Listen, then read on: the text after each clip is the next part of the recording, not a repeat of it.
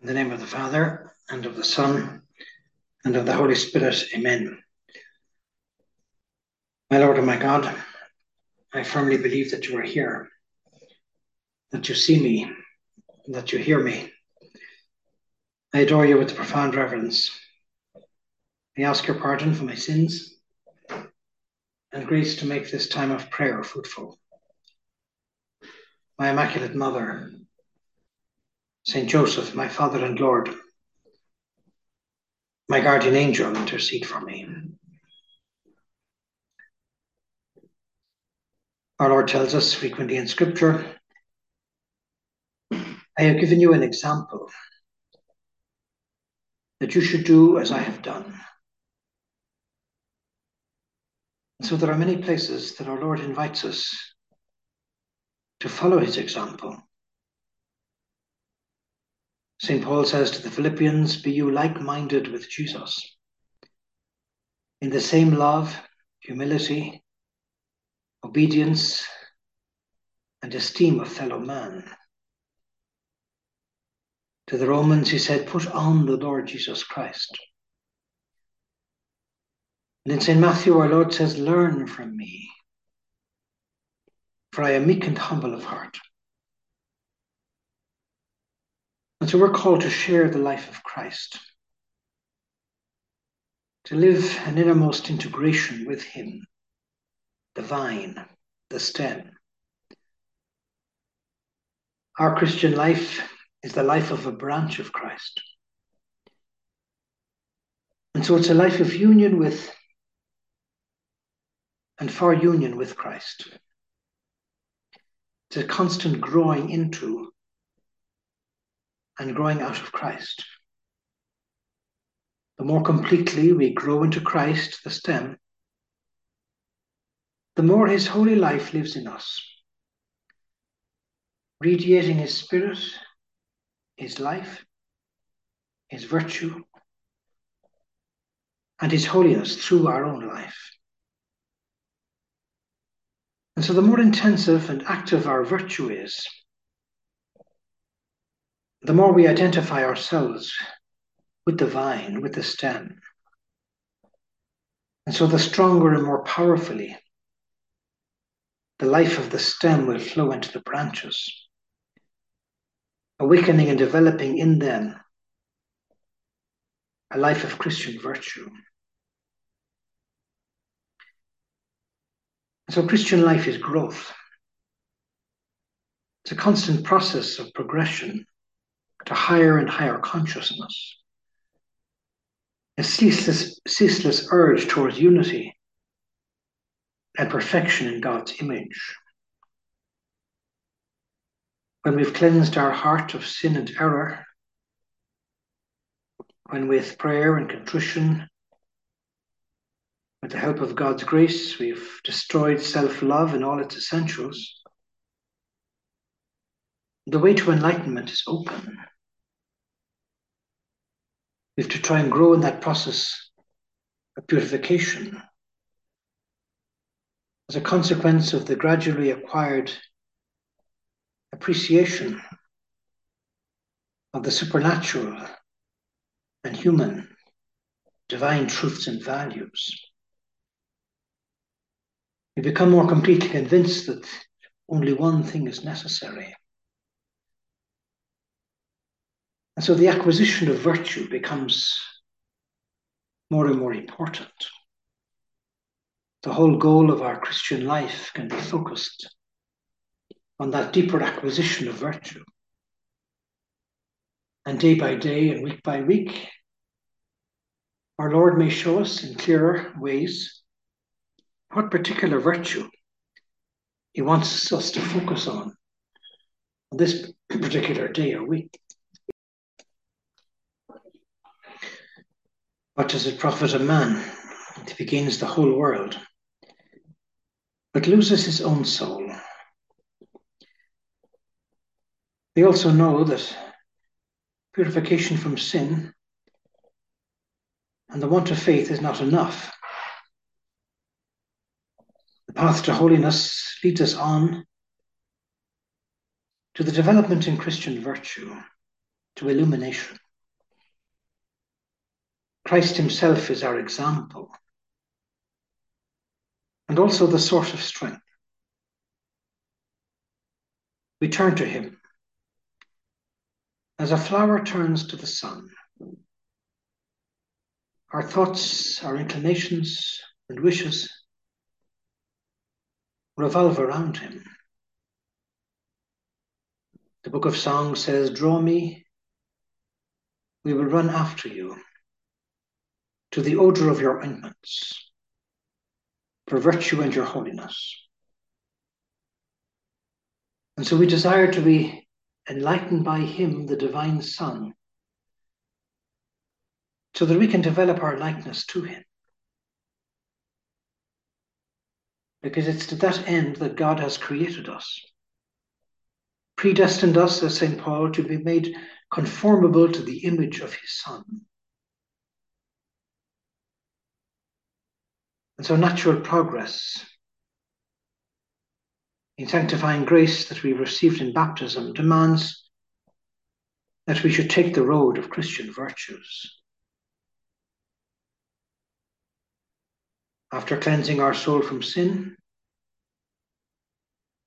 the intensive and positive application to developing the life of virtue becomes more important in conscious imitation of our Lord's life on earth. Our Lord said, or we're told that God the Father said, "This is my beloved Son, in whom I am well pleased. Hear you him." And so with these words, God the Father emphatically held up Christ to us, his own Son made man, as our pattern and teacher. Hear you him, imitate him, live his life with him. Christ is the manifestation of God in human form. When he appears as man, he lives and acts in all things as God lives, and is obliged by his nature to act. He is God dwelling among us, showing us how we must live in order to be pleasing to God. Everything he did in his life on earth was perfect and holy. First, because of the inner love that governed his actions, and then because of the manner in which he lived. Even his least significant act was performed divinely. It was the work of God and therefore completely pleasing to the Father. And so all the works of Jesus are an example, a pattern of holiness for us to follow. I have given you an example that you should do as I have done. And so it's the express will of the Father that we should follow the life of Jesus and live as he lived, in imitation of all his virtues. And so Christ's express will is also transmitted in those words, "Learn from me, for I am meek and humble of heart." Put on the Lord Jesus Christ, says St. Paul. Be of like-mindedness with Jesus. And we're encouraged to acquire Christ's virtues to such an extent that St. Paul says that not I, but Christ lives in me. Lost completely in Christ-likeness, a radiation of his spirit and virtue. And so the mystery of our living unity with Christ reveals to us the purpose of our striving for virtue. Virtue is the expression, the natural radiation of our living in Christ. I am the vine, you are the branches. He that lives in me and I in him, he shall bring forth much fruit. And so our virtue is the measure of our life in Christ. It's also the food that nourishes that life. Divorced from conscious effort to acquire virtue and develop it, life in Christ and with Christ is unthinkable. And so that conscious effort to acquire virtue is very important. To live Christ's life with him. And so a life of virtue is not a matter of entirely free choice, but in some way it's an inescapable duty, which our integration with Christ through baptism imposes upon us. Be you perfect as your heavenly Father is perfect. St. Paul says, do you also reckon that you are dead to sin through baptism, but alive unto God in Christ? And so we're called to be alive to God. Every creature in the world is alive to God. The grass that grows, the trees that bloom, the flowers that bloom, they're alive to his voice. They respond to his call. We have the capacity to be alive or not to be alive. And we live for him to the extent to which we live the life of Christ, the stem, in honest striving for virtue and with a constant growth in virtue. And that particularly includes moments of trial, of the cross, of difficulty, of contradiction, misunderstanding, failure, illness. And so in striving for humility, for self-denial, for purity, for courage, for surrender to the Father, we are branches of Christ, the stem. We renew and keep alive his humility, his self-denial, his love and purity and strength. And so when the baptized Christian, the branch of Christ, bows in humility, that humility is absorbed in the self-humiliation that Christ practiced on earth when he was made man, when he was subject to Mary and Joseph, when he washed the feet of the apostles. It is his humility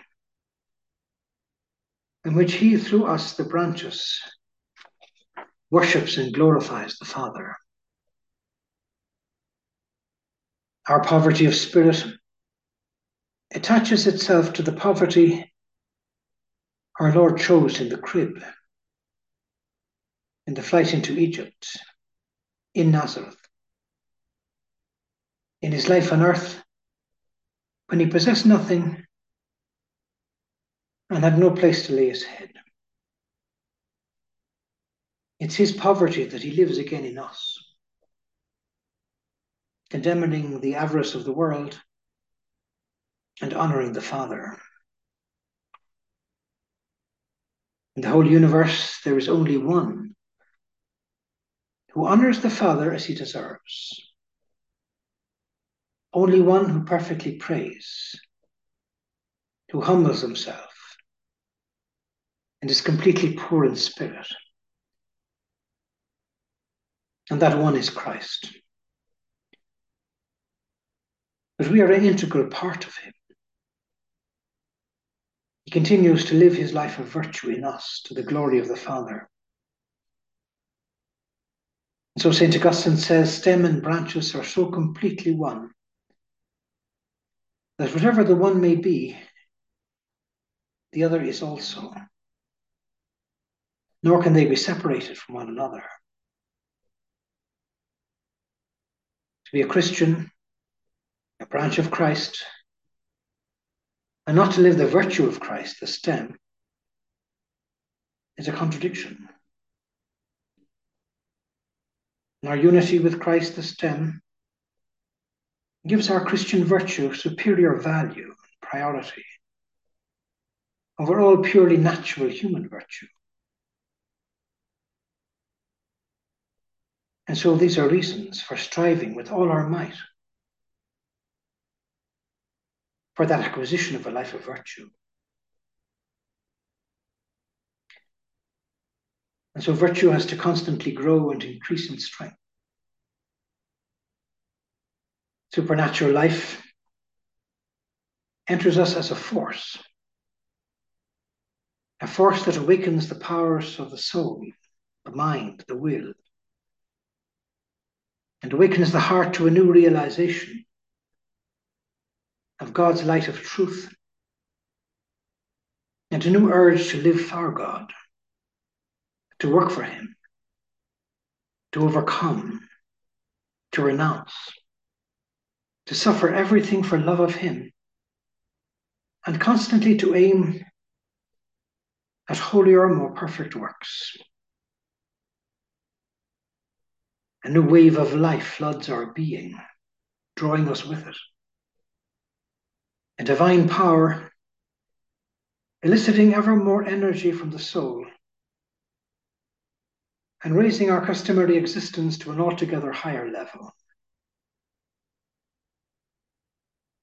It's the nature of the Christian in us to develop and grow.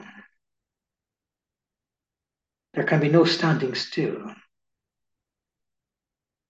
Whoever ceases to progress deteriorates. Natural virtue advances towards perfection by character building, learning, courage. It's different with divine Christian virtue. A person may reach a high degree of efficiency and virtuosity through his own willpower, through effort, diligence, and constant practice. Divine virtue, on the other hand, can only be given by God.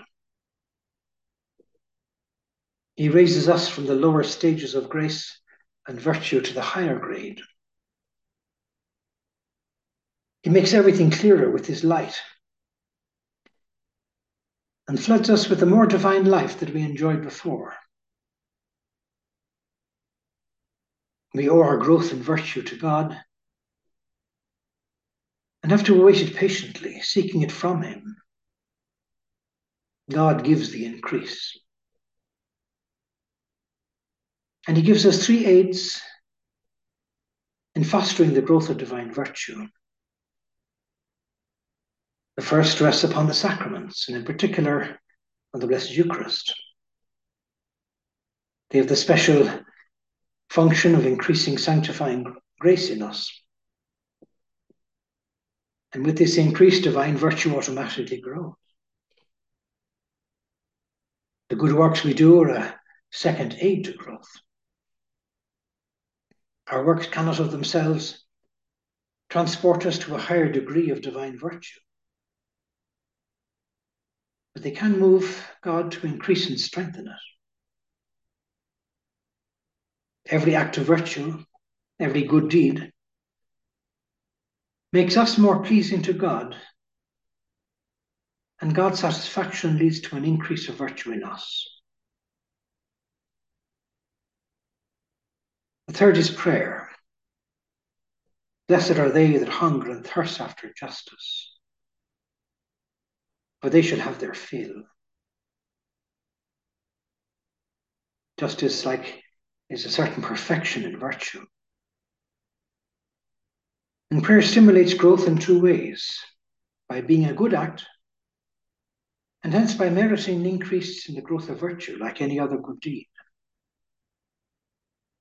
And so it has a value of its own, a petition value. Ask and you shall receive. And so this petition value is increased when we consciously link our lives and our prayers with the community of the church. For we're assured that wherever there are two or three gathered in my name, there am I in the midst of them, praying with them. And virtue can also decrease. It can vanish entirely. With the passage of time, we come to be more conscious of our weakness, our wretchedness, our miseries. So inconstant is our will and our efforts. We're beset very often by many difficulties, dangers, enemies. And the greatest enemy, the saints tell us, is venial sin, which is not sufficiently rejected, not as energetically combated as it should be. Venial sin hinders the growth of grace and virtue, bringing it to a standstill. It can't attack grace and virtue directly. They are too pure and divine. But it can weaken the flow of life to the branch, thereby retarding the growth of divine virtue, especially love. And so venial sins, like dense undergrowth, shut out the light from the tender plants of grace and virtue, gradually choking them. The poisonous roots of habitual venial sins damage the soil, wasting its strength and infecting the atmosphere so that the sun-loving plants of grace and virtue cannot live.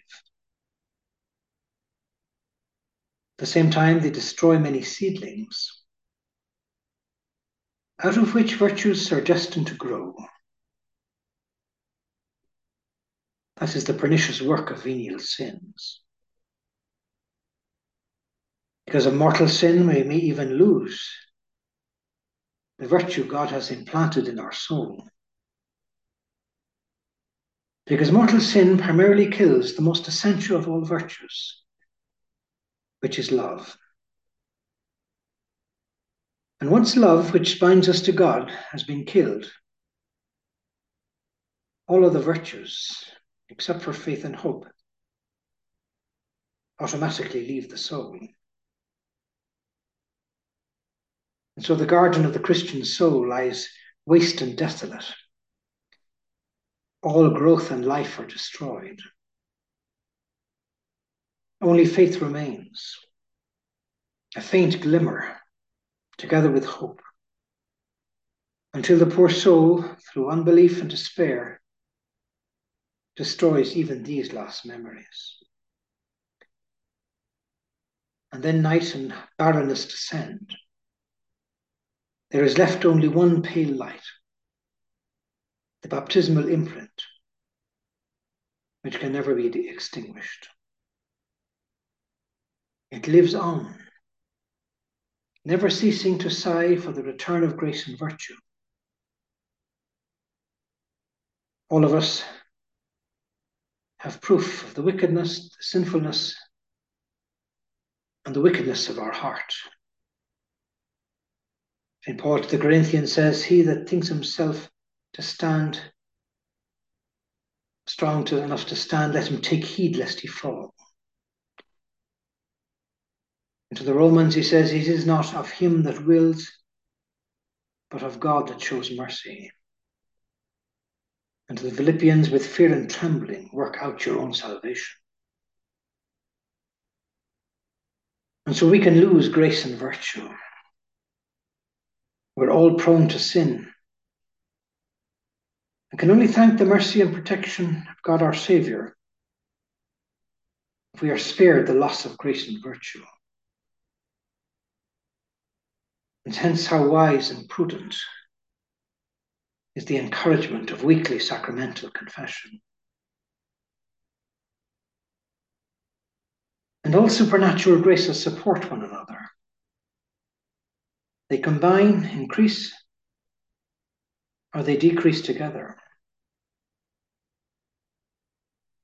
They don't stand like so many trees side by side, each developing in its own fashion.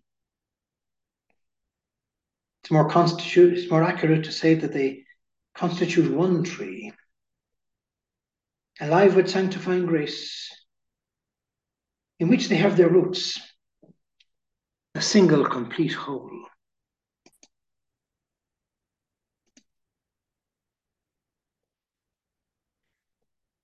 In the human organism, an arm does not grow by itself, neither a heart nor a hand. All parts of the body grow together, fully dependent upon one another. It's the same with the organism of supernatural grace and virtue. All virtues unfold together and increase or decrease by the same impulse. It can't be otherwise. All are closely linked by the virtue of divine love. And so St. Paul says, charity is patient, is kind, does not envy, is not puffed up, is not easily provoked, thinks no evil, bears all things, believes all things, hopes all things, endures all things. And so the person who possesses supernatural love for God and for his neighbor is strong and ready to practice every virtue whenever and however opportunity occurs. Love centers all our thinking, our striving, and our dealings with God, regulating our whole life, both private and social, according to the requirements of human and supernatural Christian virtues.